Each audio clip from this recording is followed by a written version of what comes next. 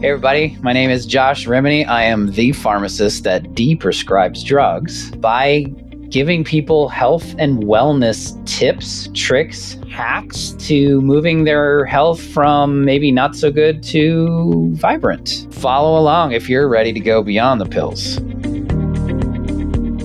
Hello everyone.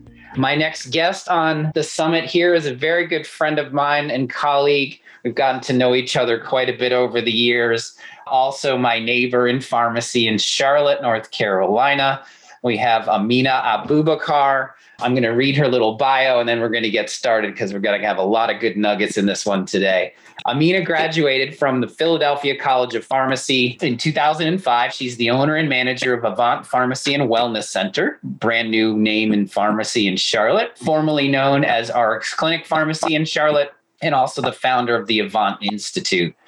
She is an internationally recognized, award-winning clinical pharmacist, certified HIV specialty pharmacist, a preceptor to UNC Chapel Hill residents and students from several other schools of pharmacy. She has recently bestowed the honor of the National Community Pharmacists Associations as the 2020 Independent Pharmacist of the Year, and also received a 2020 Bowl of Hygeia from North Carolina Association of Pharmacists for outstanding community service in our community. She's fostered an environment that showcases impact of community pharmacists on patient care, especially collaborating with medical providers, expanding pharmacist-led clinical services in the community and to pharmacists nationwide. Her desire to help others advance the pharmacy profession inspired her to found the Avant Institute to offer training to pharmacists across the country on the practical application of clinical pharmacy services through developing sustainable physician collaborations. Currently, she shares a passion for pharmacy advancements with pharmacists, patients, and policymakers all over the country through pharmacogenomics. It's been a big piece for her. And also been invited to the White House of the Sciences and Technology Policy and to the FDA to discuss the role of pharmacists in pharmacogenetics. Wow. Ladies and gentlemen, Amina Abubakar, my friend, how are you? Great. Thank you for having me. It's just good. We are neighbors, but now we get to work together and even taking what we do locally outside of our community. So I really appreciate you taking the opportunity to find all these things and align it for our colleagues around the country. It's a great job. Yes, this is a big passion of mine and yours, and it just felt right. Like we had to get this thing together. So I'm excited. I'm so privileged and happy to have known you over the years. Our journeys are pretty similar in respects because we started right at the same time, right? We started our pharmacies at the same time, and then we started our personal branding towards other pharmacies at the same time. You with clinical services and collaboration of physicians, me on the wellness side. So let's get to it. I want to hear your story. Let's talk to other people because there may be people out there that even though you are the super pharmacist that I know doing all this good stuff for our profession, there are probably a couple people on here that may not know who Amina is. So let's talk a little bit about you, where you've come from, and then we're going to dive deep into that piece because this theme is beyond the pills, right? And you've done a superior job in your, what I call your zone of genius of really talking about collaborating with physicians and working in a different environment. So let's talk a little bit about you and your story and what you do, where you came from, and we'll go from there. Yes, well, my journey is a little different. I, of course, had the desire of always thinking outside the box to a point where I was born and raised in Kenya, and I just dreamt like there was life bigger and better elsewhere. And so I started a lot of planting seeds of what the future could look outside of my own comfort zone. So I was fascinated with 90210, and it showed me all the possibilities of the USA. So after high school, I was very brave and came to the United States and started my journey all alone. So by myself, did undergrad and went to pharmacy school. I don't come from a background of entrepreneurs. I don't come from a background of anyone that even just left like I did. So I was the first one in my family to keep pushing boundaries of what I wanted to do. So after pharmacy school, I came to Charlotte, North Carolina, and I had a little dilemma as an international student when I graduated. I was very passionate about clinical pharmacist. I wanted to be a clinical pharmacist, but my reality was different. I only had 1 year to legally be in the US and make a change of my status. So I needed an employer that believed in me, that would sponsor my visa so I could stay here and continue my mission. So because of that, I had to withdraw from the residency route. And I was like, I don't know if I could gamble 1 year with just residency. What if they don't employ me? What if they don't like me? What if I don't like them? So it was too much to gamble. And I accepted a job with CVS. It guaranteed me to have that employer sponsorship and work. That's where I started my journey. I've always been a community person at heart. So I loved everything I did for my patients at CVS. But then, you get constrained. You're like, there's only so much you can do. You keep seeing the value that you can bring to the patients, but you are limited. So I was one of those pharmacists. And then I had a crazy idea that I could open a pharmacy. And that's a whole different story. But here I am. So opened the pharmacy in 2009. We made 13 years this year. So I tell the team, guys, we're teens now. So no more crawling. We have to start driving soon. So it's kind of like get everyone on driver's ed, ready and prepared. And so that's a little bit of my background into community pharmacy. Yeah. And we opened in 2008, and it's the same process. We both worked for CVS. We got sick of the patient care. We wanted to do it better, right? And so my whole philosophy now is don't be better, be different. We all know when you tell someone that you own a pharmacy or you're an independent pharmacy, the first question they ask you is, how do you compete with CVS, right? How do you compete with Walgreens? And I always tell them, I don't compete with them. We do way different. So you're a pharmacist, you started your own business. We both got through that woes. We've gotten through the 10-year mark, and now you've perfected this concept of physician collaboration, which I think is a huge value to not only our professions moving forward. So tell us a little bit about the genesis of that first. Give us a little bit of that story, because I think that's really important. This didn't happen because someone else was really doing it, right? You had to think about it. So tell us a little bit about that journey. So that journey, even when I was at CVS, I always had the curiosity of these patients, right?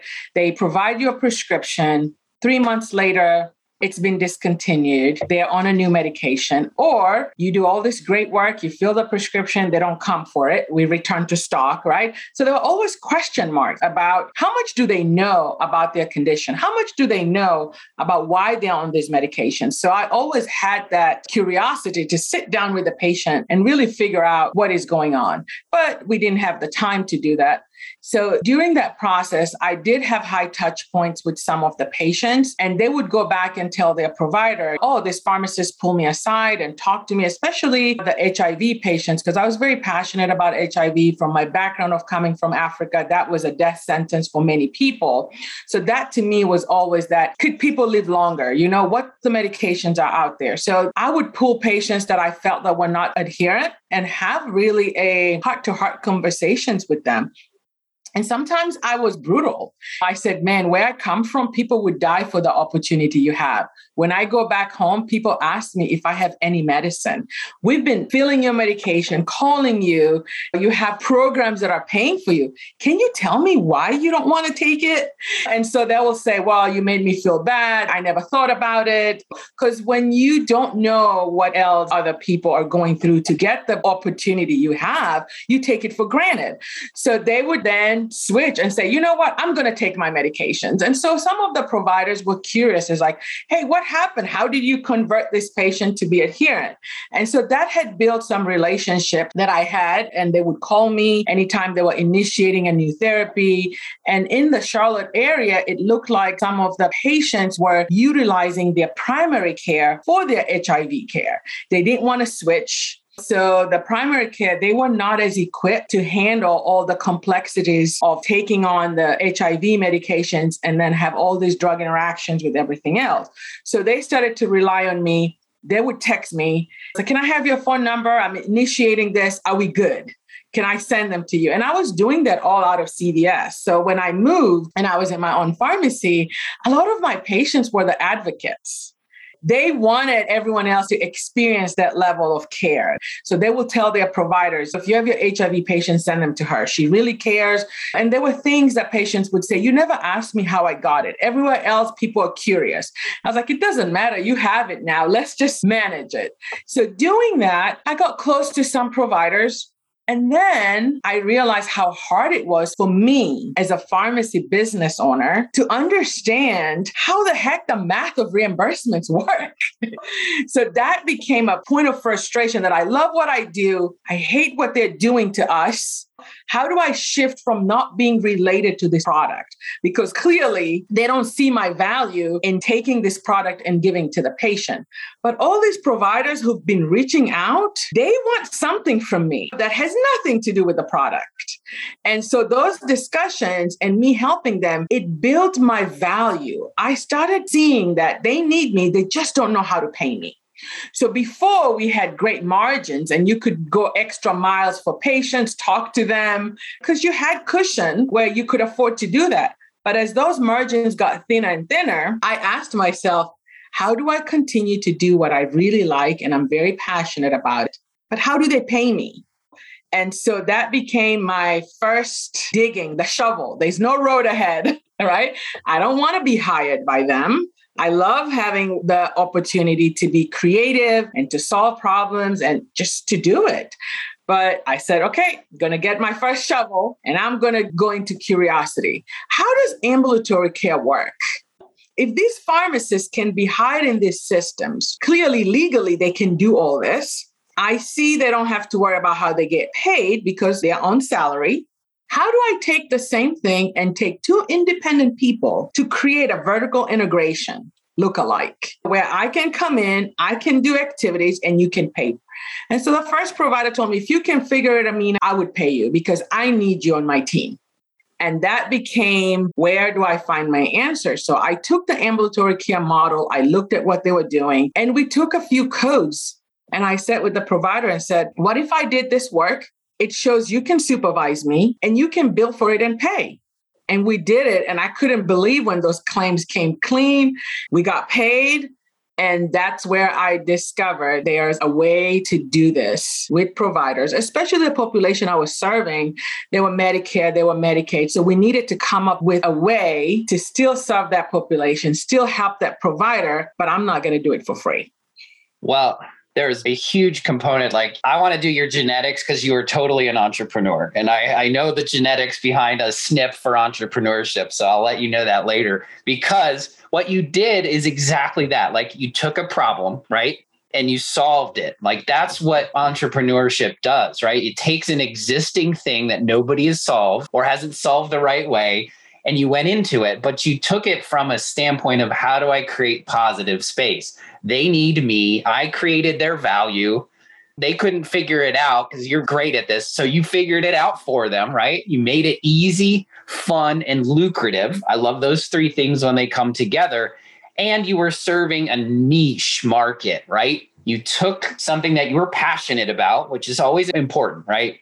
And then you took that passion, created a niche for yourself, and then you relate it over to your problem. And you say, how do I make this work? So I love that piece. So let's unpack that a little bit, right? You now created this idea. You executed the idea, which is super important because we all have entrepreneurs. We have thousands of ideas that never get anywhere off our brain, right? You took this, you got that first claim, and then that became, how do I do more of this? How do I figure this thing out? And so walk people through a little bit of the beginnings of this, but then let's move forward to where are we now? Because I think that's the real key piece is we're planting seeds for pharmacists. We want them to do these things. You didn't wait for provider status, right? You said, no. I'll take this provider. They have status. They need me. This is a legitimate transaction because NPs, pharmacists, we've all worked in a collaborative team in the hospital setting under medical. So you figured out how to bill medical for your services and then piggyback off the NPI to then get paid with a collaboration. And what was your response in the first couple of doctors or first couple of patients in that clinic? Was it immediate success for you? And was it like a win-win? No, it wasn't. Because one, there was a win-win in the value. Thank you. Thank you for taking care of me. Thank you for taking care of my parent. Someone would bring their parents to see the provider. The provider will say, hey, before you leave, you're going to sit down with the clinical pharmacist and you're going to that. So of course, there was a win because we've always known that there's a need, right? In the US, healthcare is so transactional. Just sitting in front of those families that are battling ongoing diagnosis and processing it and having to live with, it's already a lot. So having that additional support that was not a 15-minute visit was so rewarding for both the patient, me as the pharmacist, and their provider, because they give kudos to the provider, saying thank you for caring enough to bring someone else that could sit down with us beyond the 15 minutes. So that was it. Now came the piece of, okay, is this scalable? Can we do this every day? Is this every payer? And we found at that time, the only codes that we had available was the Medicare, because Medicare had just shifted into value-based. And I had not understood that concept very well. I had heard it, but I didn't know what it really meant. And so that was the beginning of what Medicare will now transform to say, you're going to have acute needs and you're going to have preventative needs. We got to meet this patient's upstream, basically, if they need certain care gaps to be closed, which would lead us to decrease hospitalization, avoid amputations, right? We need clinicians to start looking at this. But our system isn't set for that in these practices. They're like doctors, I realized early on, they were like, wow, that was good, but I couldn't sit there and just talk about prevention. And I was like, really? You couldn't? They're like, no, I want to dig in and find the diagnosis, right? I'm not looking at like, how do I prevent you from getting there? I'm waiting for you to get that diagnosis so you can come in and see me and I fix you. So I was like, oh, already I can see why we could be a good partner, because I'm not looking to do the diagnosis. I'm looking to know if these are markers coming up, you're headed there, right? I want to prevent you. So that's how I started. And then I realized we needed to be very educated on the medical billing and the coding, because some claims came with rejections. No one in their practice knew what those rejections meant. And so again, it was the next shovel. How do we become subject matter expert for this practice so they don't run away? Because we got some denied claims. And we realized some of the contracts, what the claims were saying, hey, doc, you're already getting paid for this service because we bumped your fee schedule by X%. We expect you to do this without getting paid. The providers didn't know that. That's what they signed. They are responsible to continue doing these services because they got a 5% bump, but they were still doing the same things. You know? And so my first ever pharmacist, Olivia, she was like, I'll be your Medicare expert. I'm going to read. She's a rule follower. I'm more creative side, see things, want to get it done, but she's going to go into those details to be like, this is exactly what needs to happen. So we kind of piggybacked on that support of our different way of looking at things. And so she became a Medicare expert. So she would guide where these codes would be. And then after that, it's been exponential. We started saying we have to be able to bring X amount of money. And so we would be upfront with the providers that this is what we'll do with the exchange of this code. And we've done that. And that has become just the most profitable arm of our business. Well, that's important. My philosophy, we call it at the Dilworth way, is we'll do what's best for the patient and the business at the same time, every time. And if we do that, we have a recipe for success. So that pharmacy of the future doesn't have to be in the pharmacy, right? So you had to figure out the billing, right? That was the issue. Because a lot of times if we're going to present value, it's because we're solving problems or pain points. We've had these conversations over the years. Is pharmacy speak medically is very different than medical speak. It's not diagnose and then we treat. It's the billing systems, the contracts. They don't know PBM stuff and they just shouldn't.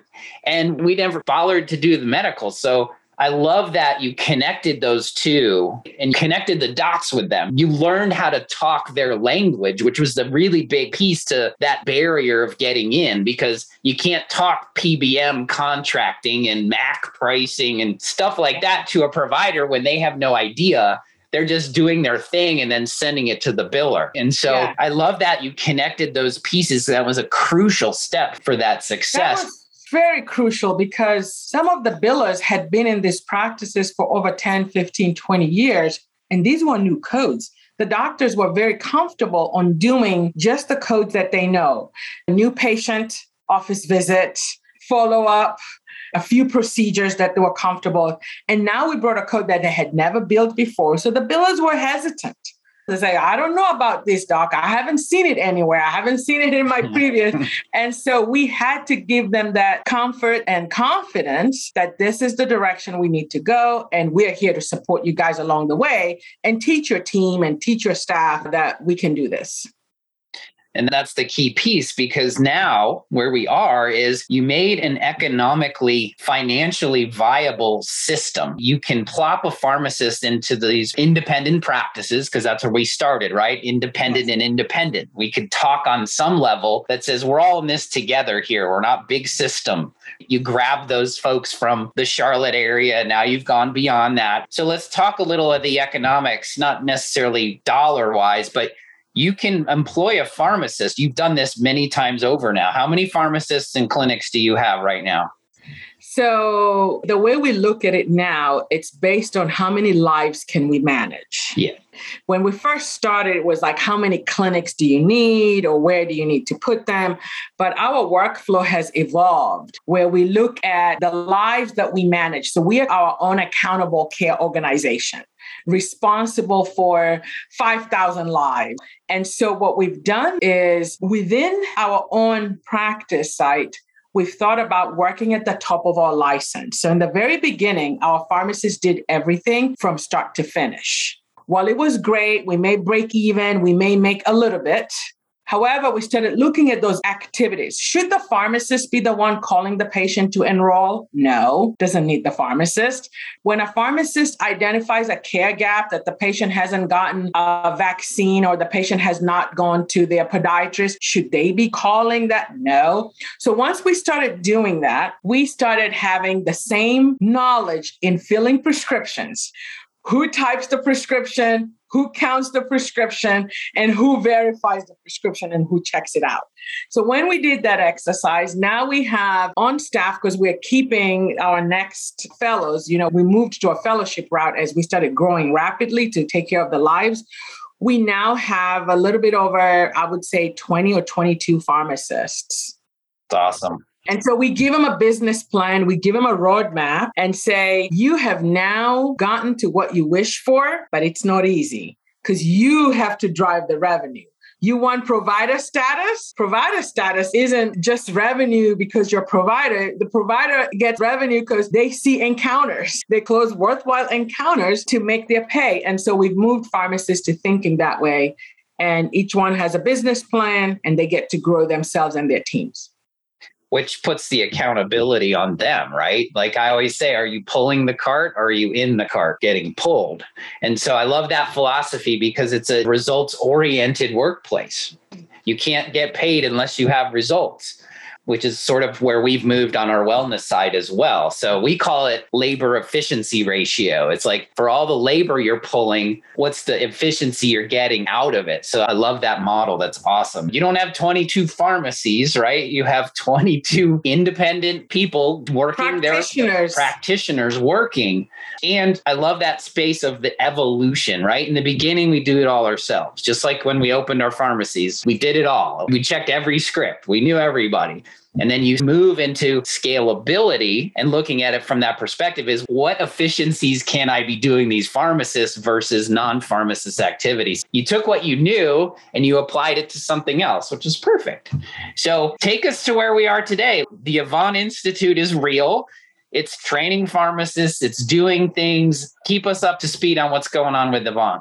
So as we went through the evolution, and I know we're giving snippets, right? Like just snapshots. We started understanding the medical payers and how they're grading these providers and what the economic impact would be if they actually met the metrics. And so they were what I call abandoned dashboards in these practices. They had the dashboards, they had the data. No one ever executed on the data. So we have our team now that among our pharmacists, all their role is quality and data, like clinical data mining in a practice to say, we probably just need 8 patients to unlock $50,000. So we started working smarter. And so as we did that, some of these payers came to the practices and said, this is unusual performance for primary care. Basically, like, what the heck is going on here? Why are you guys executing, performing? And so the provider said, hey, it's not really us, it's these guys. So they brought us in and they started teaching us, I'm United Healthcare, this is what I'm looking for the practice. I'm Humana, this is what I'm looking. I'm this ACO that your practice signed up. So we collected all these dashboards and then we built training for our team, because it's one thing to just get the revenue upfront because you did the fee for service. It's another thing setting these practices up for where the future is going, where it's going to be value-based contracting. If you're good, you're going to get paid more.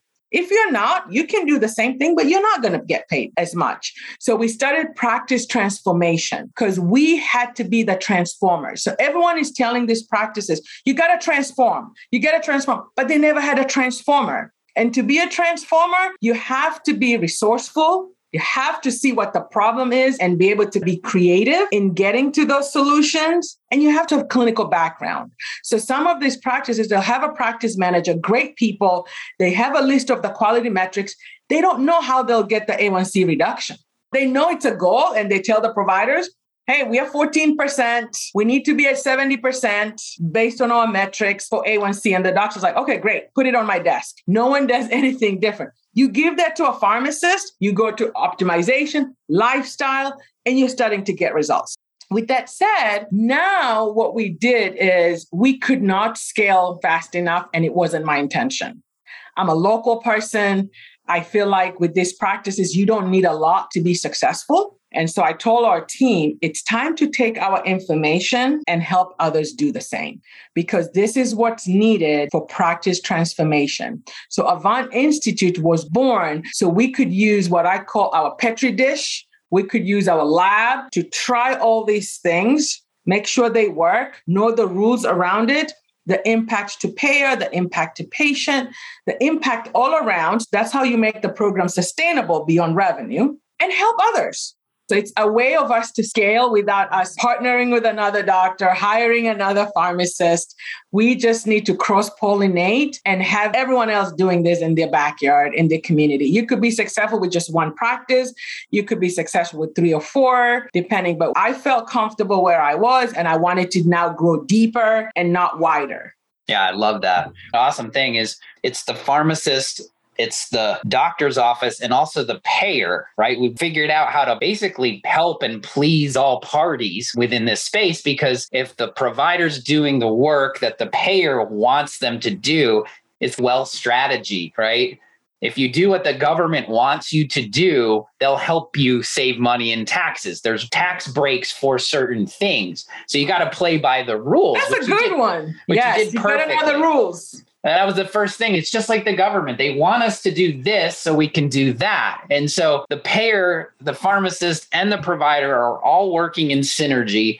There's no one stepping on each other's toes because you're providing the value that they asked for, but these other people didn't know. So again, it's that you solve the problem, which is awesome. And then the goal for this is to transform pharmacy practice, to transform healthcare. So the go-giver that you are is, I need to do this more. So I need to consult others to do this. So now your reach becomes bigger because you help other pharmacies and they help other practices, and it becomes this huge thing. So I love that space because that's who I am in wellness. I teach and mentor other pharmacists who want to do that in their practice. You and I are very similar as we want to give back. I transform the way and manner in which pharmacy is practiced for the better. That's how you put your dent in the universe, which I love. So tell us a little bit about Avant today, how people can get a hold of you, get a hold of Avant. You've got some free stuff that people can, because again, we're trying to plant seeds for pharmacists here, right? Go beyond the pills. But the first question everybody asks you is like, how do I get started? This sounds good to me. This resonates well. maybe they just want to learn more, or maybe they just want to say, well, what's the first step? It's like doing a webinar, then reading a book, then getting a certification, and then getting certified. So what's the next step for people? So the next step is, and I'm glad you're doing this as a summit, because there are many ways of how we go beyond the pill, right? And this may not be for everyone. However, I believe everyone should have the privilege of knowing what it is. So we have free resources, free webinars that we have done on Avant Institute in the community. So if you're like, wow, I never knew I could do this, that's the first place you start. And then you start to learn more. And if you feel like this is something you want to go towards, then you need a little bit more formal education and thought process, so you don't go to the practices not speaking their language. And so then we have the courses. We have self-paced courses you can do online, on demand, at your own pace. And also, we want to meet others who say, I've done on demand, I want to see it. I want to do it. So we want to meet different learners out there at their own abilities and how they'll succeed best. So we have on-site training that we do like 4 or 5 times a year, where we bring you to our practice sites within a clinic, within the pharmacy. And so you're able to visualize. Some people have to see it and talk to our practitioners who are in it, doing it every single day. So what you're experiencing, they have. We kept saying nothing is new under the sun. We just have to get our creative wisdom and solve it. So you're not alone. So we have that. And then now we've gone to beyond where people we've trained and they've hired a pharmacist on site and they're still not producing results. What we did is we examined what did we do different to retain each one of these individuals, and how are we successful and they're not. And one thing I learned now is that pharmacy owners may have too many things going on, that they're not focused. And you think just hiring this individual that looks good on the resume, is passionate, is enough to get you the results.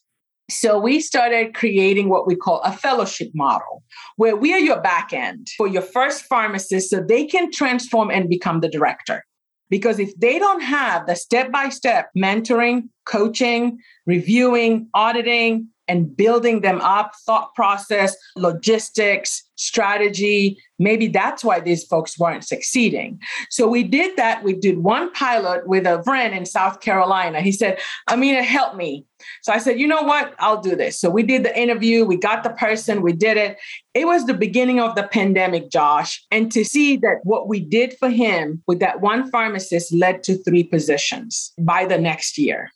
And I was like, okay, we can do this. So if we have people out there that are like, I have a pharmacy, I have the relationships, I don't have anyone on my team that can be my director, you can become a site with us and we'll take you through that 12-month with your individual. So basically our own fellowship or on residency from Avant Institute. So we've put all the tools out there that we feel not everyone needs everything, but there's a variety and enough to find and help people be successful. That's beautiful, because you're gifting the profession your knowledge. If I could tell anybody to do anything in this summit, is hire someone to help guide you, to compress your time, share the wisdom, experience sharing, because we're not telling people what to do. You're not in the clinic running those folks. You're mentoring them through.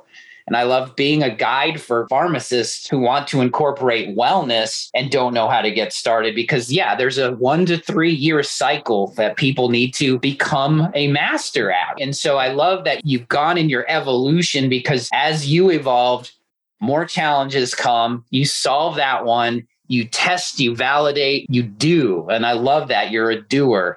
And you have this perfect visionary integrator space with you and Olivia. You have vision and you have execution, like EOS style. And so I love that about it.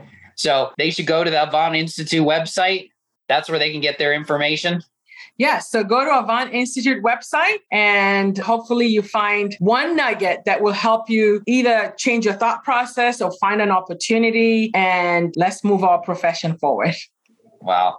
That's a great ending to this conversation, because all you're doing is giving people more information and more value so we can move that profession forward. Thank you for that shared passion that we both have, which makes us, in our own ways, our own zones of genius, just happen to happen next door to each other, which is kind of cool. Well, thank you, Amina. Thank you for sharing your passion. Thank you for sharing your vision. And I would hope pharmacists get a ton of value out of what you're doing and providing for our profession.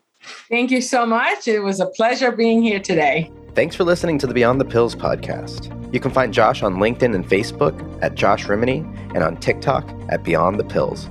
And if you enjoyed today's episode, we'd be forever grateful if you left a review wherever you get your podcasts. If you know somebody who wants to go beyond the pills, send them this episode. If you've got any specific questions or ideas for future episodes, reach out to Josh and send him a message. Thanks again for being a part of the Beyond the Pills community. We'll see you next time.